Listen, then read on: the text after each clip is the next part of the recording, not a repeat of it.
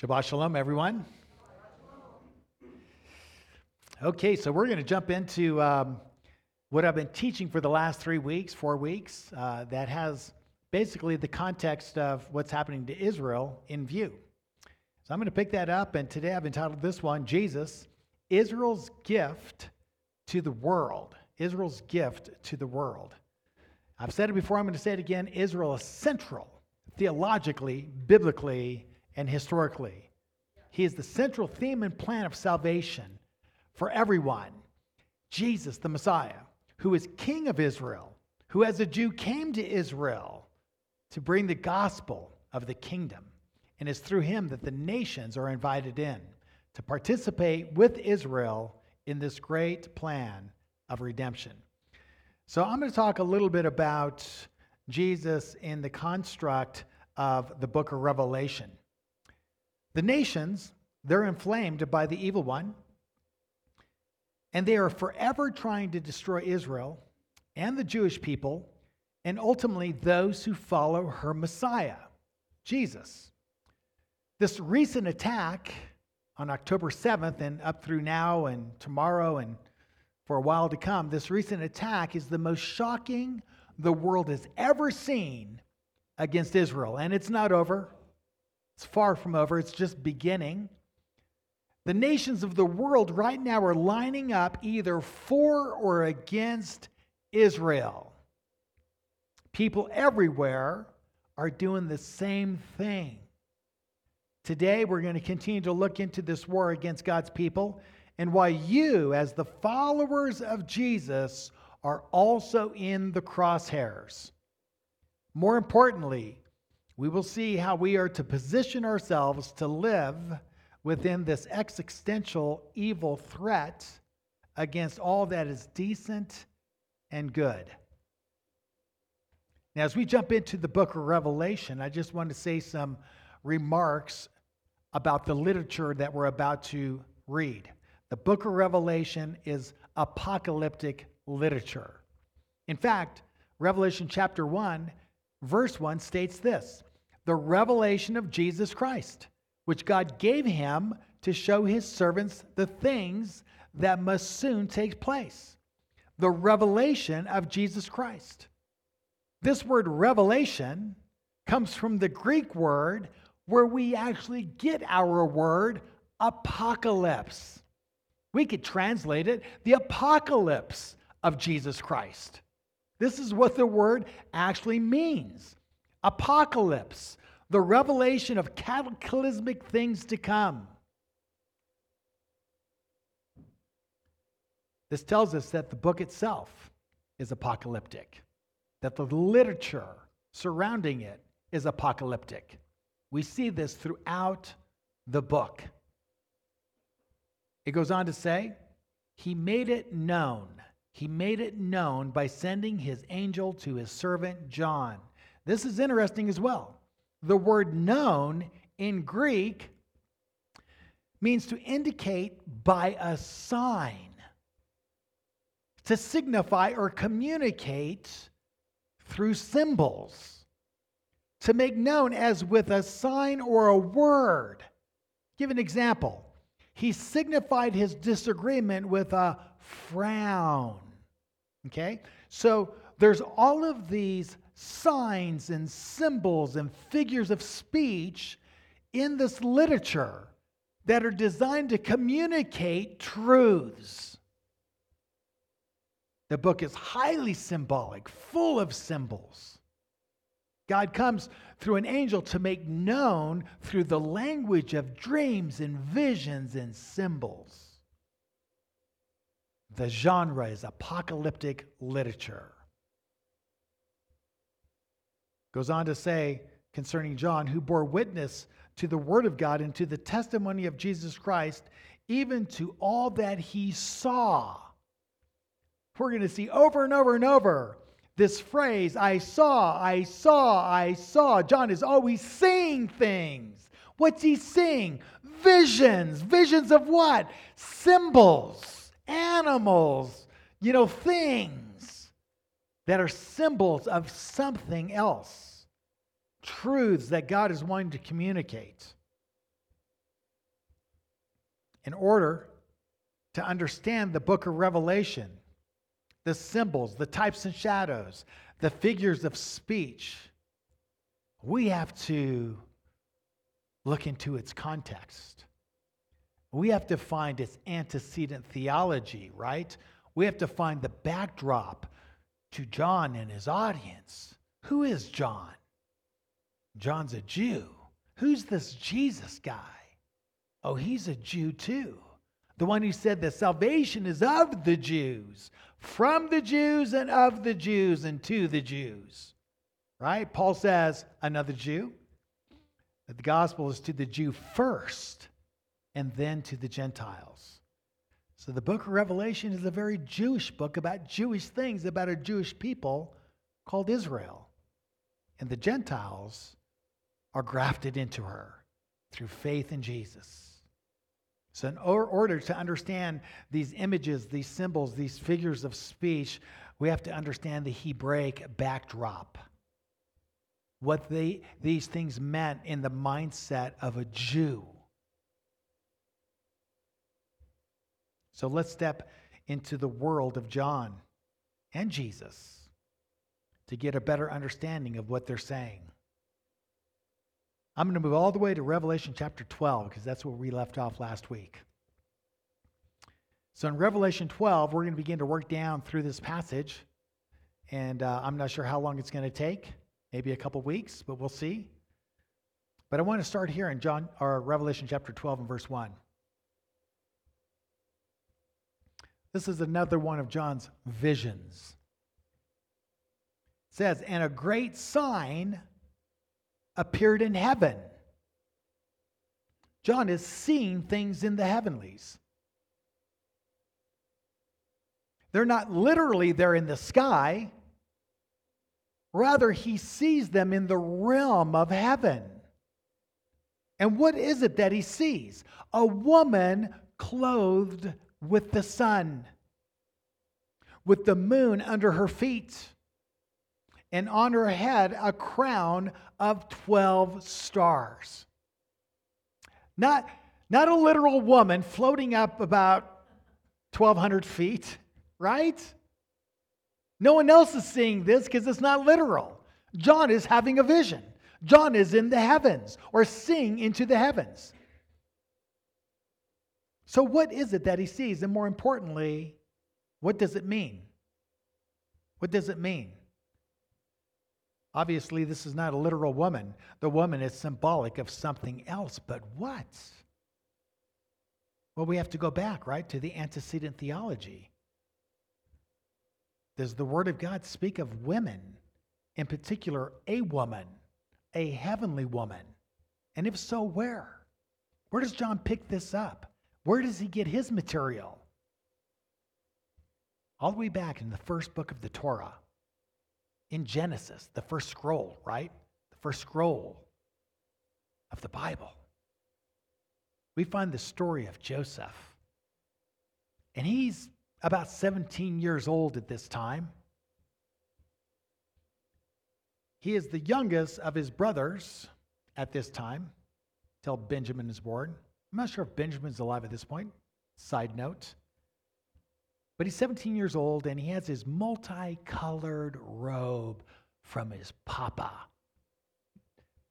Dads, never play favorites with your kids. You'll really mess them up. You'll really mess them up. But he made the classic mistake, 4 different women and 12 sons, and now he's playing favorites. Not a good plan. Not a good plan to have more than one wife, by the way. That was his first mistake. But nonetheless, he is given a multicolored garment to his son and showed some favoritism, and his brothers are beside themselves. If you go back into the context of the story, they are so angry and jealous and envious, they want to kill him. Man, they are just like done with their little brother. And what's their little brother doing? He's oblivious to it, riding the heights of favoritism with his nose high in the air, looking down at his brothers. He's about ready to get himself in so much trouble, it's unbelievable. Different story, though. But as we jump into this event that is the backdrop of Revelation chapter 12 and this woman in the heavens, this is what we see. He has a dream. And in the dream, chapter 9 and verse 11, it says this. Genesis 9:11. Then he dreamed another dream and told it to his brother, saying, Behold, I have dreamed another dream. The sun and the moon and 11 stars were bowing down to me.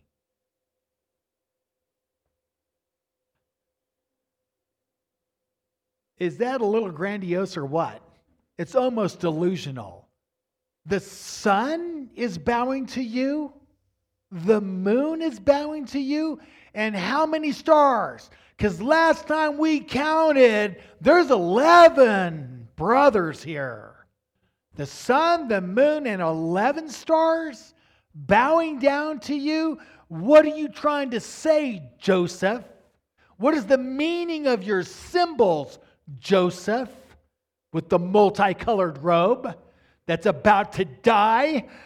Right? Okay, that's me reading into it, but verse 10, but when he told it to his father and to his brothers, his father rebuked him and said to him, What is this dream that you have dreamed? Shall I and your mother and your brothers indeed come to bow ourselves to the ground before you? And his brothers were jealous of him, but his father kept the saying in mind. His father understood the symbols. His father said, Really? Your father and mother and your 11 brothers? Because Joseph, he's the 12th, which means there's 12 stars. There's a sun, a moon, and 12 stars here. Fascinating, huh? Think of the imagery. This is the framework of John in chapter 12, as we'll see.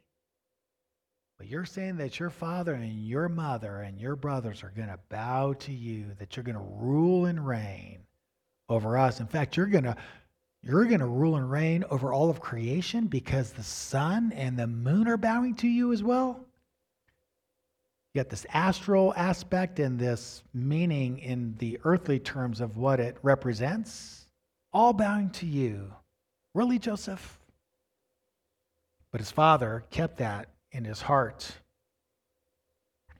Jacob and his 12 sons, we know, and their physical descendants become the 12 tribes of the nation of Israel. Israel is the bride of God. That makes her, if you want to follow the symbolic meaning, that means she is the bride of the King of heaven, which makes her what? The Queen of heaven. The Queen of heaven. That Israel becomes, prophetically speaking, in the view of symbols, symbolic language, the Queen of heaven, because that's her destiny. Israel shall be saved. She shall rule and reign through the Messiah over all the world. So Israel is the woman who becomes the ultimate Queen of heaven. What's described here is her glory. The sun and the moon, right? Clothed with the sun. Beautiful, powerful, luminous. On her crown, 12 stars, representing the 12 tribes of Jacob. You cannot mistake the language here. This is in reference to Israel, the bride of God. So when we jump in to Revelation chapter 12 and verse 1, what we discover is this, that the woman clothed with the sun and the moon under her feet with the crown of 12 stars is a reference to Israel itself, both in John's day and in her future glory. This is the antecedent theology that gives us the framework to understand what John was saying in chapter 12. He goes on to say in verse 2, she was pregnant. Who? The woman. Who's the woman? Israel. Israel was pregnant and crying out in birth pains and agony of giving birth. Interesting when you think about what's being described. Is this not the description of Israel giving birth to the Messiah? And is not Messiah not only the Messiah of Israel, but the whole world? Is not Israel bringing to the world a gift of redemption through the birth of the Jewish Messiah? Yeah, listen to Isaiah, what he says. Behold, a virgin shall conceive and bear a son, and shall call his name Emmanuel, God with us.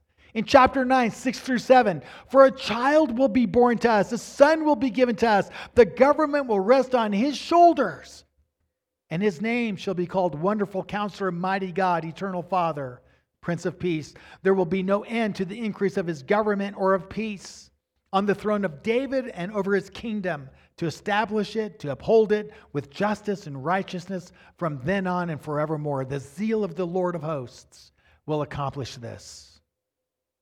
Speaking of the Messiah, who is born among us and rises in our midst, it says, the people who walk in darkness will see a great light. Again, the imagery of what? The sun or a star. People shall see a great light. Speaking of the Messiah, those who live in a dark land, and the light will shine on them.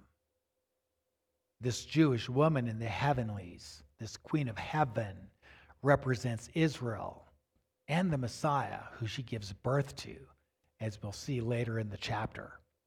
Verse 3, and another sign appeared in heaven.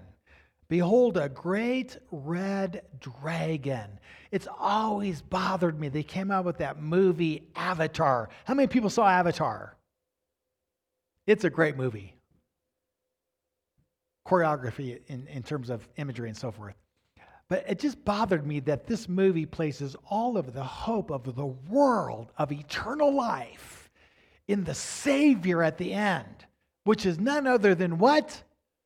A great red dragon. Satan's such a liar. He is always trying to take away the glory of Messiah. Just bothers me to no end. But that is not what John's talking about. When he says great red dragon, he is referring to something. He's referring to Satan, the serpent of old. But it says, and another sign appeared in heaven. Behold, a great red dragon with 7 heads and 10 horns, and on his head 7 diadems. Again, symbolic language, symbolic imagery. There's not a real red dragon, okay, with 7 heads or whatever. Yeah, it actually represents something else. And once you understand what it represents, then all of a sudden, the story comes to life. This here is a reference to Satan, who is portrayed in the metaphor of a mythological monster. And that's what he is. But it also reveals that this monster, this evil one, has power and authority over our world. Verse 4, his tail swept down 1/3 of the stars of heaven and cast them to the earth. And the dragon stood before the woman who was about to give birth, so that when she bore her child, he might devour it. Let's talk about the stars of heaven. What do they represent? Because with his tail, he sweeps 1/3 of them to the earth. Stars of heaven can represent angels. And in addition to that, they can represent the people of God. We see that throughout the Tanakh. Sometimes in reference to heavenly beings, other times the word stars are in reference to leaders among the Jewish people in Israel. Pick that up later. Suffice it to say that the dragon comes to kill and devour the Messiah that's born of the woman. Now, how does he do that? How does the heavenly being do that?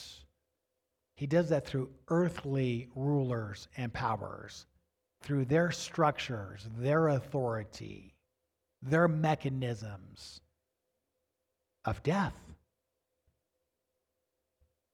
We know from the story in the Gospels that King Herod is filled with an evil spirit under the influence of this demonic serpent.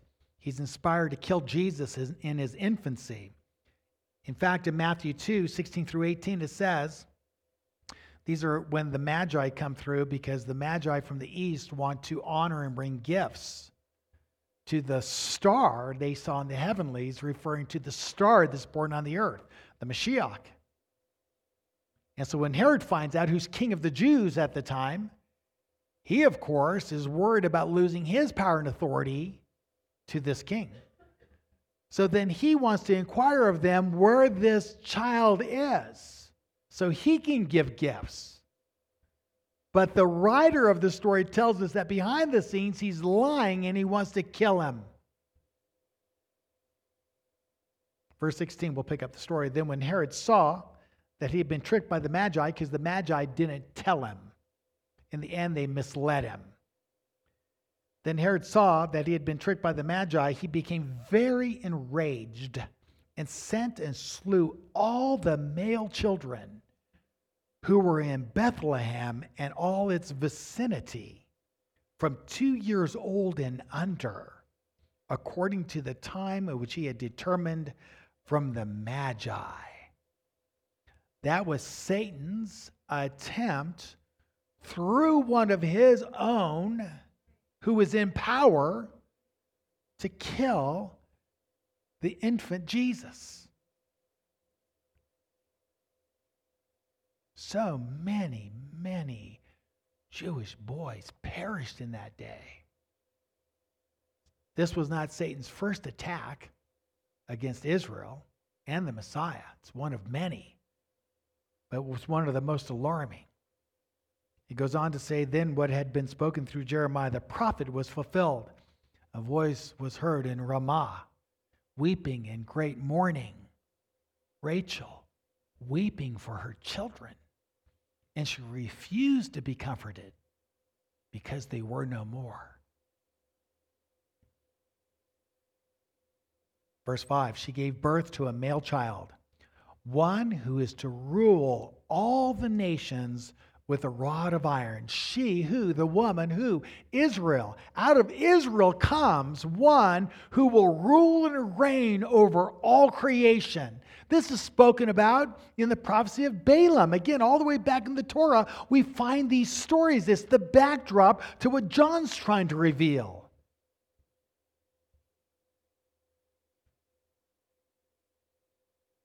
She gives birth to this male child, one who's to rule all the nations with a rod of iron.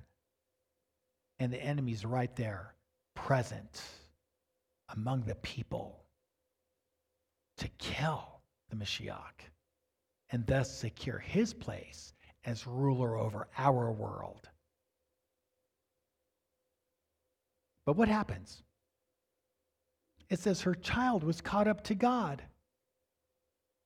Her child was caught up to God and to his throne. Somehow the child who represents the Messiah, right, Jesus, he's going to be caught up to the heavenly realm? Is that what happened? Is that what we see in the scriptures? Yes. What the enemy thought was his ultimate victory was his ultimate defeat.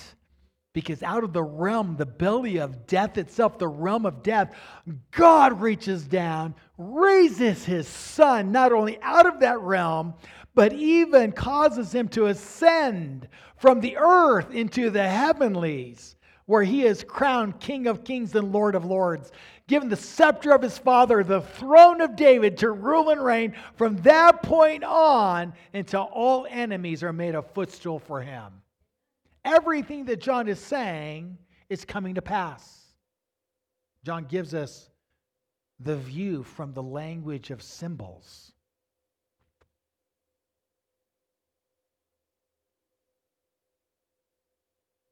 Verse 6. And the woman fled into the wilderness, where she has a place prepared by God, in which she is to be nourished for 1,260 days. Now, I'm not going to get down into the weeds of this, but I do want to point out that Jesus warned his followers. Jesus, the Messiah, who comes to his people and through 12 Jewish apostles begins to gather his Jewish people. And as they're putting their faith in him and being born again and becoming part of this reconstituted Israel, this Israel of God that he's raising up through the Messiah, he warns them that when they see the abomination of desolation, which in Luke he refers to as the Roman armies that are coming to lay siege on Jerusalem, he says in Luke, when you see the armies, referring to Rome, the armies that make desolate, don't even come into your, get off your roof, and when you get off your roof, don't even come into your house to pack. Run! Run! Because Rome is going to lay siege, and Jerusalem is going to be choked and then slaughtered.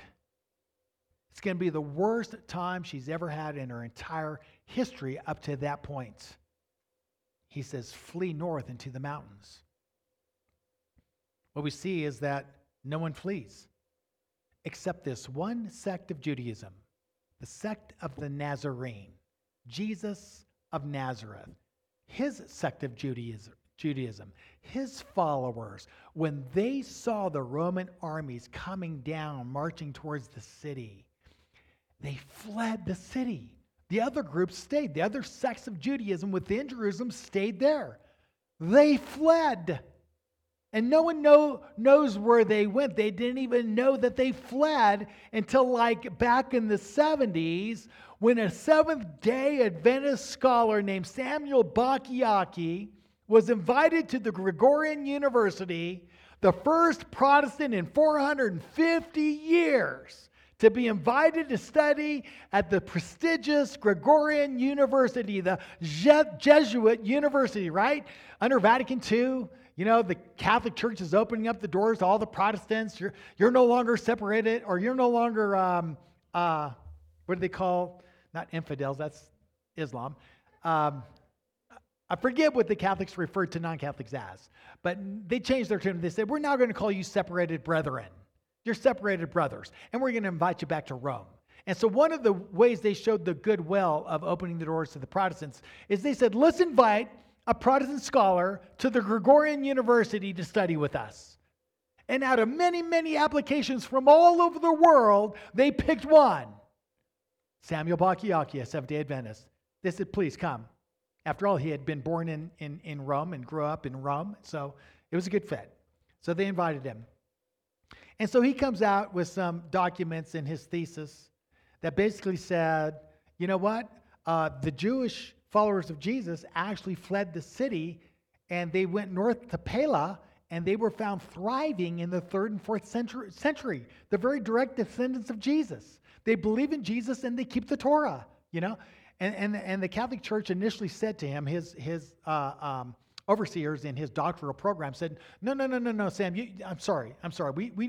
We cannot accept that. You can't marshal evidence from America, liberal America. This is Rome. You know, we don't deal with their libraries because, you know, they got a lot of problems, you know, verifying their sources. He says, I didn't bring them from America. They said, well, where'd you get these documents? In your library. He says, I got them right here in the libraries in the Vatican. These are your documents from your libraries. No one had ever discovered those yet. There's so much that's still yet to be discovered. But he brought those, and they checked, and they verified, and they thought, oh my gosh.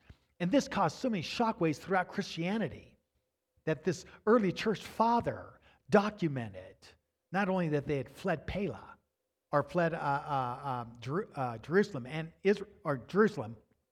fled north to Pella, but they were there in the 3rd and 4th centuries, believing in Jesus and living according to the Torah.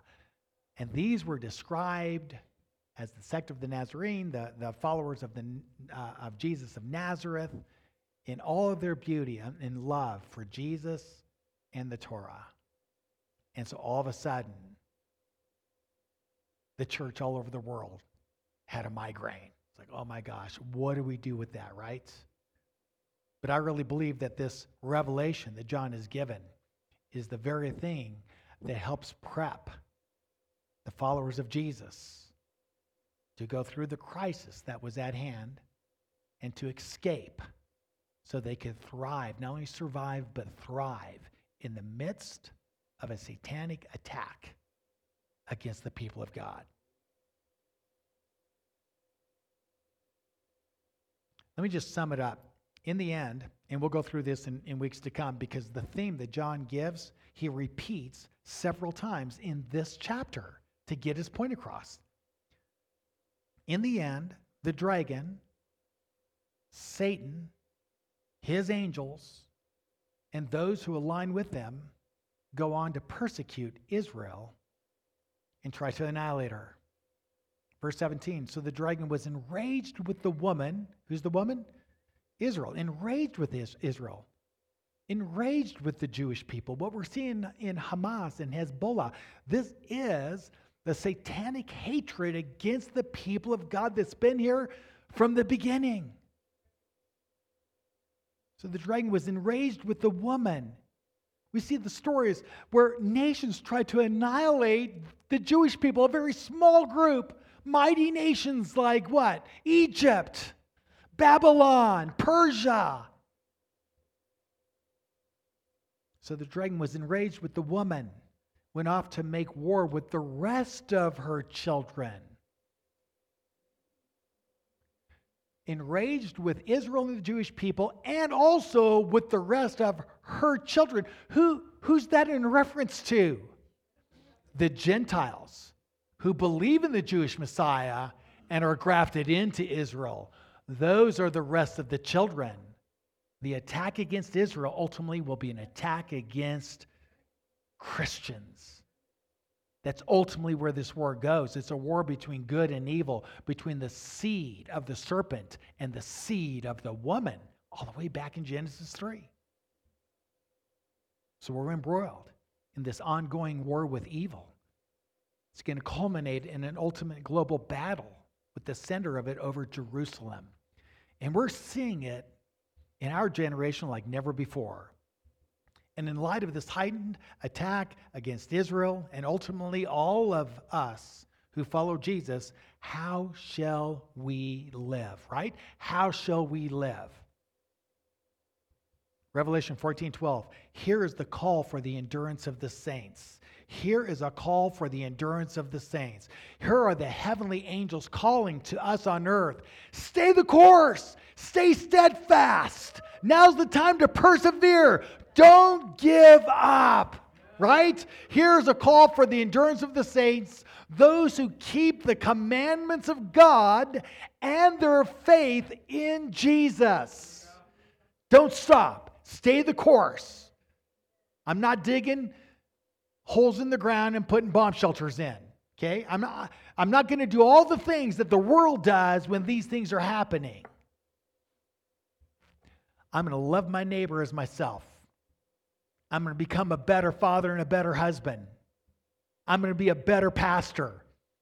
I'm going to share my faith like never before, because that's what it means to persevere, to be faithful, to carry on with the call of God, to make disciples of the nations, introducing them to Jesus, baptizing them in the name of the Father, the Son, and the Holy Spirit, and then teaching them this wonderful redemption, a way of life that is so invigorating, gives so much hope, even in spite of an existential threat against our lives.